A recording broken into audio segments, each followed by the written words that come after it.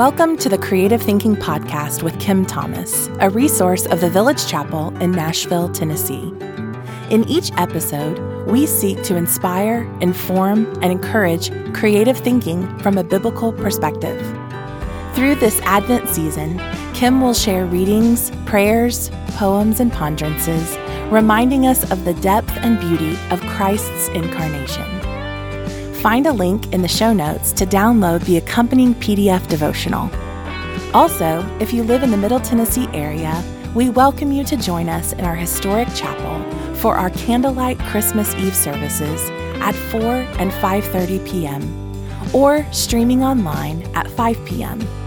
Now, here's Kim.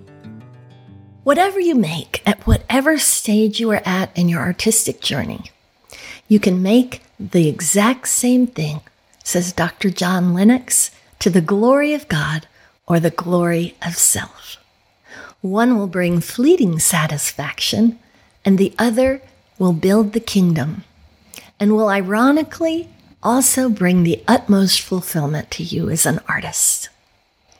John Lennox is an internationally renowned speaker on the interface of science, philosophy, and religion, and he happens to be the uncle of my good friend, Kristen Getty.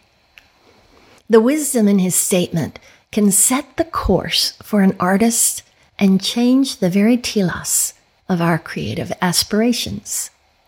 The meaning behind why we do what we do becomes in concert with Bach, who said he wrote all of his music sacred and secular for the glory of God and the refreshment of his neighbors. And Bach and Lennox both happen to speak in harmony with Martin Luther, who believed that embracing our vocations to the glory of God is a way of loving our neighbors. This gives a deep invitation to the creative artist. Our task must be to imagine and create so as to stimulate curiosity and reflection. Not only that, but possibly to stir people to the pursuit of meaning, so that maybe by engagement with beautiful or imaginative content, we can facilitate revelation and discovery. And we can do this to the glory of God or the glory of self. And we can do it for the benefit of our neighbors. So how might we go about this? The number one fuel for imagination is staying curious, paying attention, seeing and hearing and watching. In 1 John chapter 1, John says, "We are compelled to tell you of these amazing things so that our joy may be in you and that your joy may be complete." These amazing things, they must have been paying attention to something. Their curious attention then compelled them to tell. And the lovely side benefit of this creative act is joy. Joy for the creator and for the hearer. In the Gospel of John, he says something similar in chapter 15. He said it twice, so it must have been important. "I have told you this so that my joy may be in you and that your joy may be complete." The act of paying attention, being curious, and then telling what we see can produce joy for us and those who hear for the glory of God. So how are we inspired? By observing and asking questions. There are things everywhere. Even in the rocks around us, Jesus said that one day the rocks will even praise him. In the case of a thrown rock, the scientist asks, what equation would best describe the trajectory of an airborne rock? The photographer or the painter asks, what would a thrown rock look like? The writer asks, who would throw it and why? And then what would happen? A musician might wonder, what would it sound like? And the philosopher, theologian asks, what truth is found in a discarded rock. We just need to see and pay attention to what is going on around us, and then tell, even in just simple rocks. For the shepherds, there was good news of great joy told to them by the angel. So they went to tell what they had heard. There's joy in the Lord and in his salvation, his unrelenting grace and his invitation to flourishing this side of heaven. It is the most genuine of human joys. Joy of productivity, delight, life, relationship, goodness, fittingness, rightness. It is of bread and drink, dance and play, work, struggle, failure, success, shared sorrow and suffering, shared choruses and celebration. It is sometimes of sleeplessness or of full, glorious rest. It's in shouts and whispers, intervals of pause and ceasing inspiration, ever followed by interludes of jigs and reels. There was a young man who was missing joy in the Sunday singing of the Psalms at church. He went to his father and complained of the dullness and indifference on the faces of the parishioners as they sang the Psalms week after week. His very wise father challenged him to write something better, and so he did. Isaac Watts penned over 600 hymns and became known as the father of English hymnody.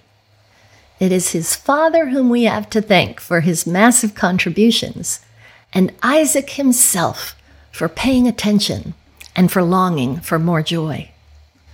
Watts set out to write a paraphrase of the Psalms for congregational singing. A few familiar ones you might know: Jesus shall reign, based on Psalm 72, and O God, our help in ages past, from Psalm 90. And then our carol for today, Joy to the World, inspired by Psalm 98. In fact, this is Watts' Christological interpretation of Psalm 98. He takes a look at it through the lens of the New Testament and Christ who has come as our Redeemer. Watts truly wrote for the glory of God and for the benefit of his neighbors. His goal was to bring emotional subjectivity and doctrinal objectivity together lyrically. The faces of the parishioners began to sing with more joy and passion with Watts' hymns, reflecting the richness and touching on the emotions with hymns like When I Survey the Wondrous Cross. While they weren't instantly a hit or accepted in his time, these songs have become warm treasures of the church over the years. Joy to the World is an annual must in every carol sing for us and everywhere at Christmas time. Let us prepare him room with joy and this great song that Watts penned the lyrics for and Handel the tune. I'll read the lyrics for us today. Joy to the world, the Lord is come. Let earth receive her King. Let every heart prepare him room, and heaven and nature sing, and heaven and nature sing, and heaven and nature sing. Joy to the earth, the Savior reigns. Let men their songs employ, while fields and floods, rocks, hills, and plains, there's those rocks, repeat the sounding joy. Repeat the sounding joy, repeat, repeat the sounding joy. No more let sins and sorrows grow, nor thorns infest the ground. He comes to make his blessings flow, far as the curse is found. Far as the curse is found, far as the curse is found. He rules the world with truth and grace and makes the nations prove the glories of his righteousness and wonders of his love, and wonders of his love, and wonders of his love. Such a joyful carol. Watts' writing, inspired by Psalm 98 through the New Testament lens of Christ our Savior and Redeemer, is certainly a joyful song to sing each Advent season.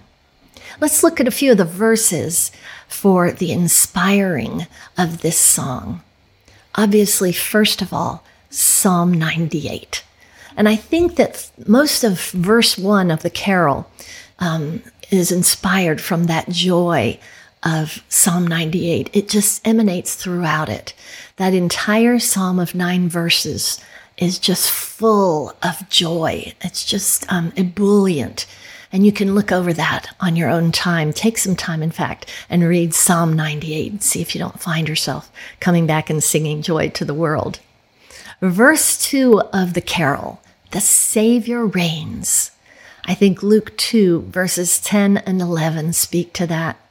But the angel said to them, "Do not be afraid, for behold, I bring you good news of great joy, which shall be for all the people. For today in the city of David has been born for you a Savior, who is Christ the Lord." And then verse 3, "No more let sins and sorrows grow." What an incredibly creative way to speak about the hope of the gospel. Romans 5:20 and so many other great places throughout the epistles through Paul speak of this, but this is a good one. The law came in so that the transgression would increase, but where sin increased, grace abounded all the more. And then verse 4 of the carol, the last verse of the carol, "He rules the world with truth and grace." And that really looks forward to the second coming, when he comes and sets all things right. When the shalom is restored, the new creation, he rules over all the nations. John 1:14 and 17. "And the Word became flesh and dwelt among us, and we saw his glory, glory as of the only begotten from the Father, full of grace and truth. For the law was given through Moses. Grace and truth were realized through Jesus Christ." And that last verse sings how he rules the world with truth and grace, and how we look forward to the day when that is the truth. So today, with that great joy in our hearts, we come to our prayer focus, and it is for wise and righteous leaders. And I'm going to lead us in that prayer today from a global perspective. So if you'll bow your heads and pray with me today as we close out our time. Lord, for wise and righteous leaders, we think especially of those globally who have influence or sway regarding the Middle East, leaders of Hamas, Hezbollah, Gaza, Israel, the U.S., Syria, Libya, Iran, Iraq, Saudi Arabia, and Egypt. Lord, for the courage it takes to be wise and righteous in a complicated situation, we ask for bravery and camaraderie in the face of opposition to sometimes do the right thing, to seek long-term peace, to free suffering innocent hostages, to make creative plans and communication for situations that have been going on for many, many years.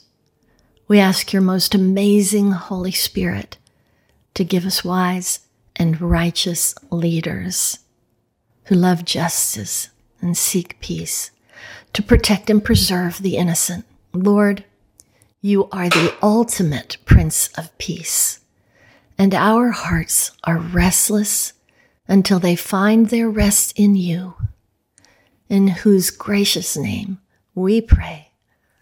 Amen. Thanks for listening today. Take a moment to leave a review and share this episode with friends and family. You can stay connected to the Village Chapel by signing up for our newsletter or following us on social media. For more resources or to support our ministry, visit our website, thevillagechapel.com.